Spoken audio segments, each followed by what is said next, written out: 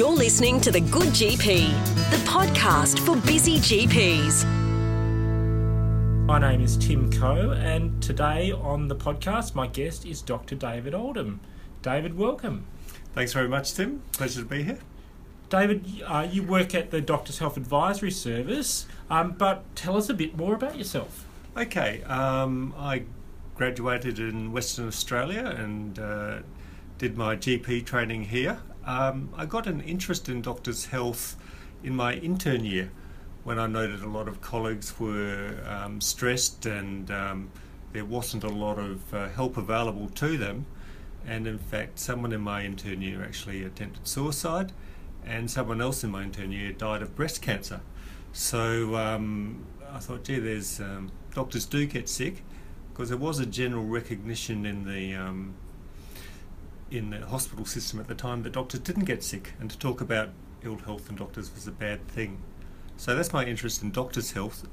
Since then I've continued in general practice, but also worked with GP trainees, and for the last 10 years I've worked in the public hospital system part-time, working with junior doctors, particularly interns and residents, and see that many of the problems that were around when I was an intern are still the same. Also, my daughter, she's currently completing her GP training, and she gives me a little bit more background from the coalface. And again, she tells me that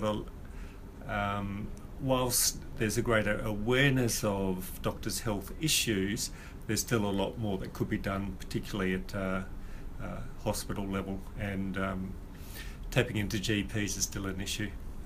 Yeah, look, that's a really interesting journey you've been on. It certainly gives you a lot of great insights into looking after doctors, which is, I mean, it's a really complex and important role, isn't it? It is. There's been quite a wealth of literature now on about doctors. Doctors aren't very good at being patients, and also doctors aren't very good at treating other doctors. So there's a lot of areas that we can look into and work on. And I think that's the interesting thing about the conversation today, that it's very much, the thing I'm becoming aware of is it's this concept of doctors looking after doctors is almost becoming an area unto its own, isn't it? It's not just a small part of medicine. It's a significant thing, and they are patients with significant needs. Well, that's right. Doctors do have significant needs, the same as the general population, but also particularly for mental health issues. They're higher in doctors in the general population, and we can talk more about that. And also doctors aren't very good at accessing health, even though we're meant to be experts in the health system. Actually using it ourselves, we're not as good as the general public. So let's pick up on that, David. Access is an issue, and knowing where to go is quite simply the issue for the barrier for a lot of doctors. There are a number of Doctors4Doctors services across the states. Where can doctors find out about medical services that are specific for doctors? Right, there's historically each of the states has developed a Doctors Health Advisory Service or equivalent over the last 10-20 years, and an informal network has developed between the states. A formal organisation has been set up in all the states, most recently in Western Australia, and in last year, 2016, the Medical Board actually provided funding for Doctors' Health Advisory Services, so there is a formal entity in each state. The level of service varies between states. For example, in Victoria, they actually provide case management of alcohol and drug problems. In South Australia, they provide checkups, and I think about 10% of the doctors in South Australia have actually had a checkup through one of their services and subsequently been linked into a GP for follow-up. In Western Australia, what we do is we see our role mainly as promotional, and we encourage people to link into existing health services. We do provide a crisis support line. Again, we try to link people in Most of our callers don't have a GP who could actually help coordinate, follow up and help them treatment of their problem. And so that's a large part of our role, is linking them into existing services via a GP. So you're improving access, but the other thing I've really noticed is that you're also really working on developing the craft of being a doctor for doctors as well. So there's a lot more work going into educating GPs in particular about how to be a good or great doctor to look after other doctors. Well, that's right. There's been literature on this, and South Australia have, when they were developing their checkup model, they asked doctors, why don't you have a doctor? Because the literature shows that only about a third to a half of doctors actually have a GP. And a lot of the specialists were saying the reason they don't see a GP is because they had a bad experience. And so South Australia's brought in some training program for GPs about how to make it a good experience. And we're actually going to be replicating one of their workshops later in a month's time. But there is this literature out there that shows that doctors are uncomfortable being patients, and also treating doctors somehow, perhaps subconsciously, treat their doctor patients different to other patients. And a few of the states have been running these Doctors for Doctors workshops now, and from that they're learning that there are certain differences that need to be taken into account, both as a doctor-patient and as a treating doctor treating doctors. Yeah, it's very, very complex, that's for certain. And I guess, let's talk about that now. What are the problems that are, say, more common and also more severe in doctors? So what makes looking after doctors tricky? Okay.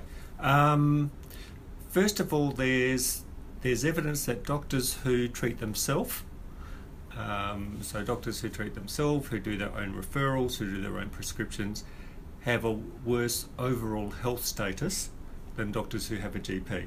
So that's pretty well confirmed by the literature. So it's in everyone's best interest to have a GP. Secondly, the patients of doctors who treat themselves tend to have a worse outcome than those doctors who see a GP. So we can ultimately say that a healthy doctor means healthier patients as well. With regards to specific health problems, doctors have the same physical illnesses as the general population, except they have fewer smoking-related incidents. So doctors were about the first professional group to stop smoking, and so they have a lower incidence of smoking illnesses, but otherwise their physical health is similar to the general population. What we do know, though, is doctors who treat themselves tend to present late, sometimes too late, when their condition is beyond cure, and also they're not very good at, when they do prescribe treatment, at using the best treatment. Where doctors do fall down is with psychological health. That's the main area. And there was a landmark study done by Beyond Blue published in 2013, where they surveyed every single doctor and medical student in Australia. So over 40,000 doctors were surveyed. About 12,000 doctors responded to the survey, so it was a good response rate. And the statistics from that are fairly alarming. For example, what it showed was at the time of the survey, 6% of doctors described having high psychological distress, compared with about 2 to 3% of the general population. So at any one time, doctors are sort of twice as stressed as the general population. It also showed that 25%, or 1 in 4 doctors, had thoughts of suicide prior to the previous 12 months. So 1 in 4 doctors prior to the previous 12 months had seriously considered suicide, and within the previous 12 months, 10% 1 in 10 doctors had thoughts of suicide. So it's a real issue, and those thoughts of suicide are twice that of the general population. So look, there's some really important messages there, so let's just go through them. Number one, if you're a doctor who looks after yourself, firstly, you actually have poorer health outcomes, and then secondly, your patients have worse health outcomes. So that in its own is great reason. Beyond that, doctors specifically have higher levels of stress and a significant predisposition to mental health issues. That's right. The other thing with it's not only major psychological illness doctors have, but the level of burnout is extremely high. It's in junior doctors, it's about 50% of junior doctors are burnt out, and even in older doctors, it's about a third of doctors. So high predisposition to burnout, high predisposition to mental health issues. Yeah. Let's talk about high-risk groups of doctors now, David. Are there any groups of doctors that are particularly high risk? If we talk in terms of so doctors who look after themselves are at a higher risk for a number of reasons that we've already mentioned. Other doctors that tend to be a particular risk of psychological problems, there are individual factors and there are group factors. So if we look at groups of doctors who are at risk, interns is a very high risk, 50% burnout. There's also people doing their specialty training, particularly in the year of their exam. They have a high stress level. Surgical trainees have a very stressful training program. They essentially have to shut out their life for a number of years in order to complete training. Also, rural doctors, particularly rural doctors from who are international medical graduates new to Australia, they can find rural practice extremely isolating, and they can have difficulties with psychological stress. And medical students doing their final year exams also find that stressful. So they're the main groups of doctors who have problems. In terms of individual factors, there's certainly people with a history of depression. So, as you know, depression often comes out in late teenage, early 20s. So often as a medical student they have depression, and of course they're prone to ongoing depression later in life. Similarly, those with chronic or past history of anxiety and other psychological problems. Yeah, so probably pretty predictable groups there, and certainly you think about probably doctors going through the very high and stressful moments of their career. That's when they're at highest risk, basically. Yeah. There is a third factor to consider, and that is sort of like the environmental support. Yeah.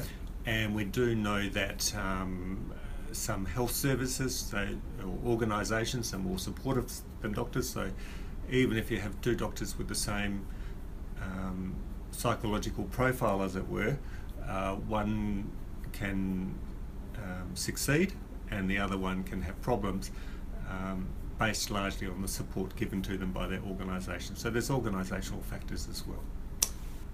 What about sort of personal things? Like, so do doctors, say, have higher rates of relationship failure and so forth?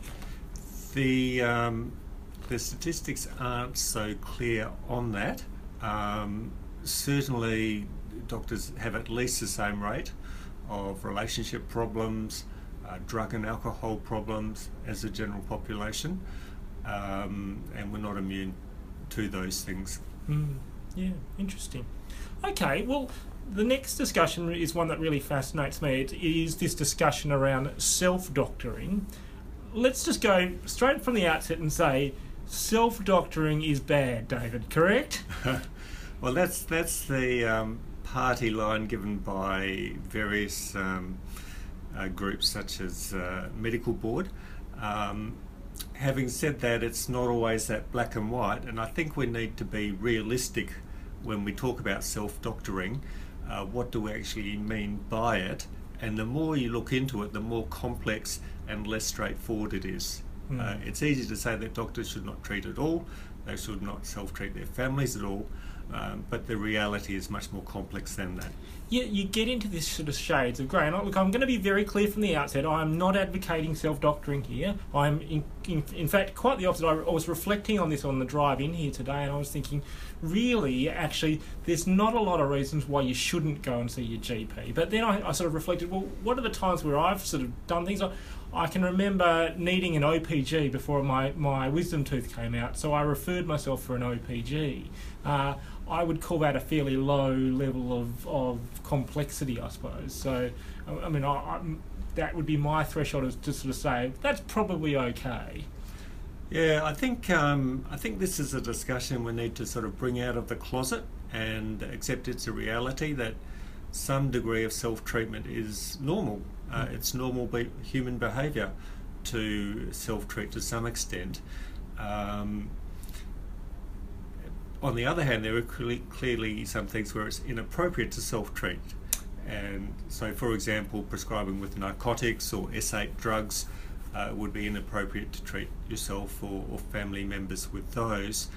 And between that, there's a large shade of grey. So the big no to schedule 8s and narcotics. No to self-prescribing for medications that might affect your judgment and impairment, or impair your judgment, I should say. So say no to or mental health medications like antidepressants and so forth. Yeah, I think there would be general acceptance in people who've thought about this issue, and I must say there isn't a lot of literature on this, so there isn't a lot of research on it. But for those people who have thought about it, there's general agreement that people should not prescribe psychotropics for a couple of reasons. First, prescribing of antidepressants, for example, is antidepressants themselves can, certainly the older ones can have various side effects and affect judgment. But secondly, if someone's bad enough to need treating with antidepressants, they probably need professional counselling and support, and so it's good practice for them to have a GP. Those who tend to go it alone run into all sorts of problems. Yeah. I mean, so I wonder, I might actually poll people actually on this after the podcast. For example, how many people would write a script for the pill for themselves? How many people would write scripts for antibiotics for themselves when they've got a clear-cut infection, basically? Yeah, I think if you look at it, a little bit of research on this has been done by my counterpart in Queensland, Margaret Kay. She's described a model where you're humans and it's normal human behaviour to, if you get an illness, to ask family and friends what's going on, and so I think that would be normal behaviour. Then if you're needing further help, it would be to go to someone such as with some medical training, such as a nurse or a pharmacist. A GP might well bypass that and go straight to themselves. And then if it's not straightforward or clear, and the evidence that Margaret picked up is for the lower level things, you often can be quite straightforward and clear, like prescribing antibiotics for a simple, straightforward infection. But if it's not, then going to a GP and also using that GP if needed for referral to someone else. I mean, the message I would always come back to is always go and see your GP and have a low threshold to going to your GP. But part of the problem with doctors, I guess, is that we live these extremely busy lives with high rates of burnout and high rates of commitment. And I imagine for a lot of doctors, it's just easy to fall behind the excuse of, I don't have time to do it, so I'll just zing out a script for myself and that'll be that, basically. Exactly, and again, there's been some research on why don't doctors go to a GP or go to a doctor? First of all, there's all the reasons why members of the lay public don't go. They're busy, they haven't got time, they don't think it's important. So doctors have all those reasons, but then there are also extra reasons specific to doctors as to why they don't go and seek treatment. And this can range from the doctor wanting to treat themselves, and there are some doctors out there who think they're the best doctor in the world and no one could possibly be as good as them, and so they go to themselves for treatment. Or it could be doctors who say, oh, it's something minor and I don't want to bother anyone with it. I'll look stupid if I go and it turns out to be nothing.